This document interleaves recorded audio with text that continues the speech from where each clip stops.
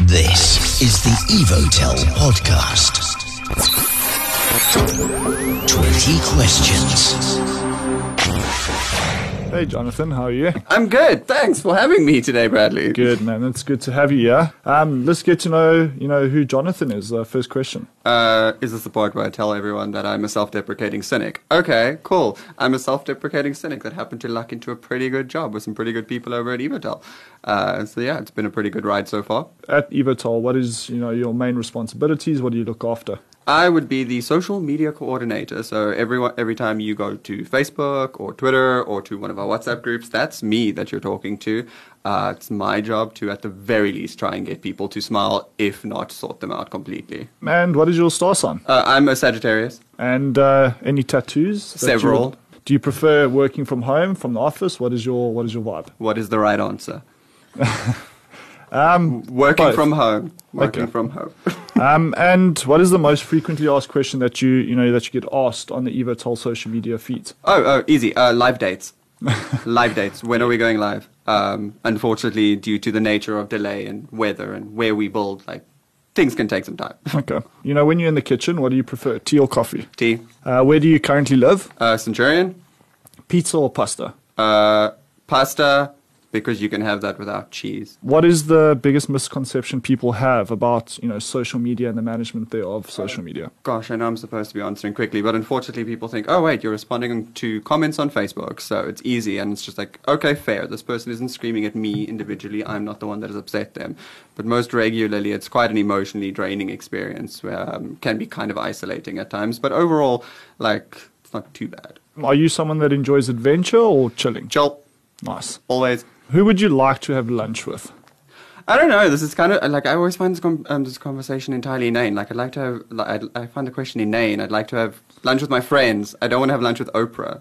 Oprah feels like she could be quite intimidating. So I'd much rather just have lunch with my friends. Okay. And what would be your favorite dish to cook?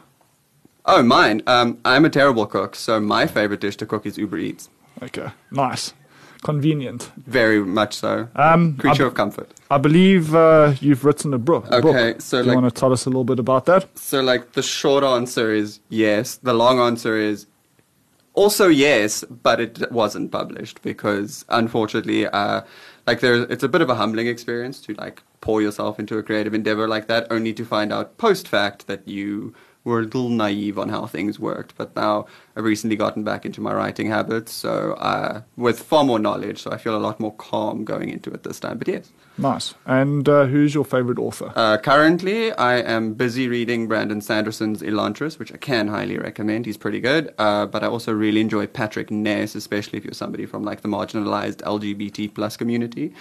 He is a gay writer himself, so he's got a lot of good characters in there that he writes for young adults as well. So if you're young and you're looking for something good to read, Patrick Ness, go for it. Are you on social media yourself? So Nope. you look after it? Nope. You're not? No, Sure. not active. And what would you say is the best part of your job? The people, like I mentioned earlier, I'm very lucky to have a culture of people at work that they want to talk to me, they want to understand me. This isn't a case of here is what I expect and draw blood from a stone. I have a very understanding surroundings at work. I think this is a tough one. Oh, What no. would you say is the worst part of your job? Live dates? Or trying to get them at least, because they can be difficult. But no, look, things can get rough. You hear some stories from people because people are working from home and people had to attend online funerals and then there was an outage and things like that. So like I said, it can become emotionally draining, but overall it's not too bad. And I think, the last question, which is quite a nice one, is what do you love about Evotel? What do I love about Evotel? The fact that I work there?